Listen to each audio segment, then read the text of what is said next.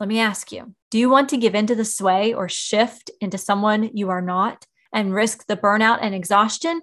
Or do you want to stay true to who you are as a form of self-care? If you answered that you want to stay true to who you are, how are you going to do this? I'm Dr. Mora. I'm a college professor, instructor, coach, and passionate mentor to health coaches around the world. But I haven't always been that confident and committed to my coaching career. I was hesitant to take the next step and wasn't sure what the best approach was to success and fulfillment. I decided to step into my passion and purpose of guiding health coaches on their journey from hesitant health coach to committed health coach. With a unique approach to coach growth, the Coaching Hive Blueprint combines creating a mindful vision with inspiring guidance and progress-driven learning. The Coaching Hive podcast is your glimpse into the concepts, ideas, and approaches that underscore the Coaching Hive while giving you the opportunity to implement tools and tips along the way. Are you ready to dive into today's podcast? Then let's go. And remember that this podcast is family friendly, so go ahead and play it through your speakers. The world of health coaching is blooming before our eyes. The opportunities that are arising from health coaching are opening up in a way that we have never seen before. More and more companies are opening positions for health coaches. Entire businesses are making health coaching their focus, and boutique health coaching businesses are also rising in number. But the problem is that health coaching opportunities are still so new that it can feel like we have to be someone other than who we are.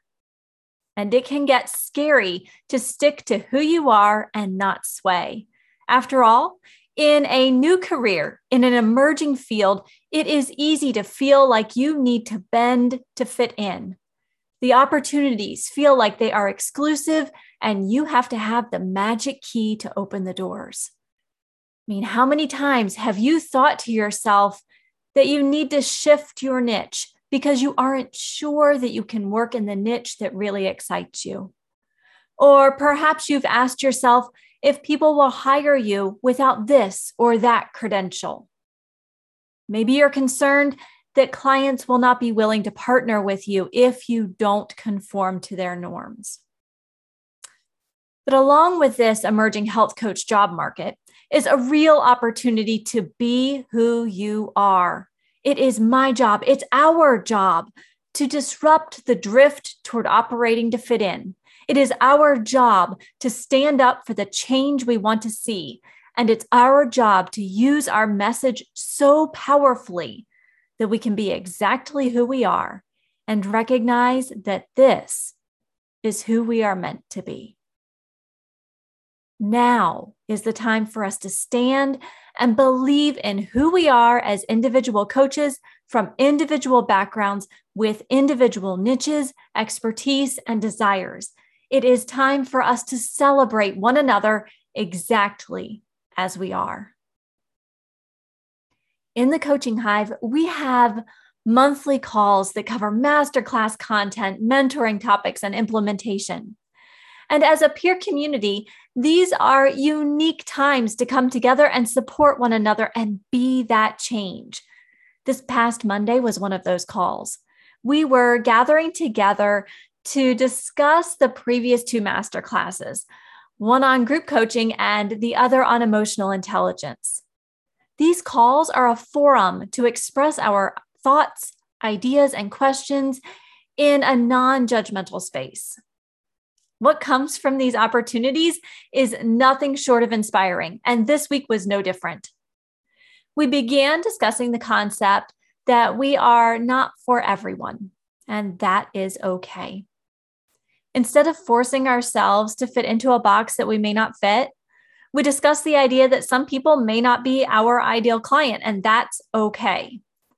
We do not have to serve each person, nor does each person have to like our coaching style and philosophy. But what does this have to do with our September podcast theme of self-care? Well, spending time trying to fit in and shift who we are so that others will like us or support our niche or offer us that magical health coaching position is exhausting. As tempting as it is to just go with the flow, if you do that, you will soon feel the effects of burnout and discontent. And that is definitely counterproductive to self-care and nourishing who we are personally and professionally. I understand why you might want to shift and bend just a little. You are in a new career, in an emerging field, and maybe we need to make some sacrifices, right? Maybe you don't love to work with adults and seniors, but can you really turn down that opportunity when it arises? The real question, though, is what are you saying no to when you say yes to that opportunity that doesn't really fit who you are and the health coach you want to be? You might be taking hours away from meeting your ideal client. You may experience heightened stress or worry about how to serve this particular client. Maybe you are even using all of the time you would have allotted to growing your career in the direction you desired by creating content and plans for this client who doesn't fit your desired vision. So, what do successful health coaches do? What do we talk about inside the coaching hive? Well, you make sure that you're clear on who you are and what your values are for your business. You join a peer community and find a mentor where you can find support and guidance along the way. And you make sure that as you're deciding on different learning opportunities, that they are grounded in making progress. Let me ask you, do you want to give into the sway or shift into someone you are not and risk the burnout and exhaustion? Or do you want to stay true to who you are as a form of self-care? If you answered that you want to stay true to who you are, how are you going to do this? Maybe you have a clear idea of what your business values are, but you don't quite know where to find a peer community who will have your back, or a mentor that is genuinely interested in seeing you succeed. Or perhaps you have the peer community and mentor identified, but you haven't really nailed down your mindful vision for your coaching business. What if you're listening to this thinking, I have those, but what I'm missing is the idea of making sure that I make progress-driven learning decisions? How can you find all three of these things and still have time left over for everything else in life and your business? Well, I'm glad you're asking those questions because most never do. Most hesitant health coaches will stop when they find a community or when they find a new training or when they decide on what they want their health coaching career to look like. And that's why they get stuck. Getting stuck can be just as exhausting as not honoring who you are as a health coach and individual. They are taking actions that don't serve their vision, or maybe they're even getting stuck in a space of inaction, which is why they experience the same challenges over and over. That doesn't have to be you. You are steadily becoming a confident and committed health coach because you're listening and you're making adjustments so that you can be true to who you are and take action as a health coach. So here it is, the way to stay true to who you are as a health coach while making progress and shedding that hesitation you might be feeling. Craft your mindful vision. Identify and use inspiring guidance and pursue progress-driven learning. Let's talk mindful vision first. When you were a kid, say 5 or 6, did you worry about what others might think of your vision for that Lego build or that Play-Doh creation? No, you stayed true to your vision and you built a fantastic creation. Allowing someone to choose your coaching vision for you is like letting someone else pick out your clothes or your food or which hand to write with each day. When you are crafting your mindful vision, it is a mindful vision when it's grounded in your personal and business values. By grounding your vision, you are reducing the stress of accepting opportunities that don't align with your vision. This is self-care. By grounding your vision in your business values, you are ready to share without hesitation who you are and what you're doing as a health coach. This is self-care as you pursue your dreams more freely. By grounding your vision in your values, you have a unique opportunity to reach clients who might not otherwise be served in your community. Serving others is self-care. Let's take the identification and use of inspiring guidance next. I sometimes hear coaches say that they aren't confident enough or good enough yet to join a peer community or engage with a mentor. My question is, how will you know when you are confident or good enough? Where is that line? What happens if you continue to tell yourself that you aren't good enough or confident enough and it doesn't work out? Isn't that a waste of time, energy, and resources?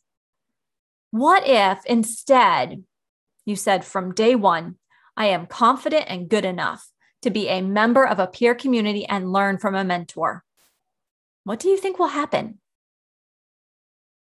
Even if you quietly watch from the sidelines for a while, I can almost guarantee that your confidence and commitment will go up with the inspiration you will gain from these relationships.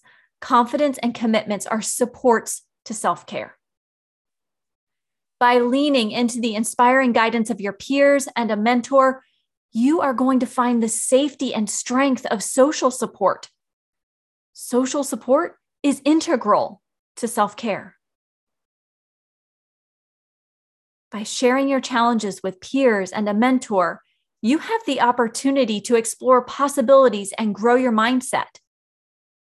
A growth mindset and willingness to explore is part of self-care.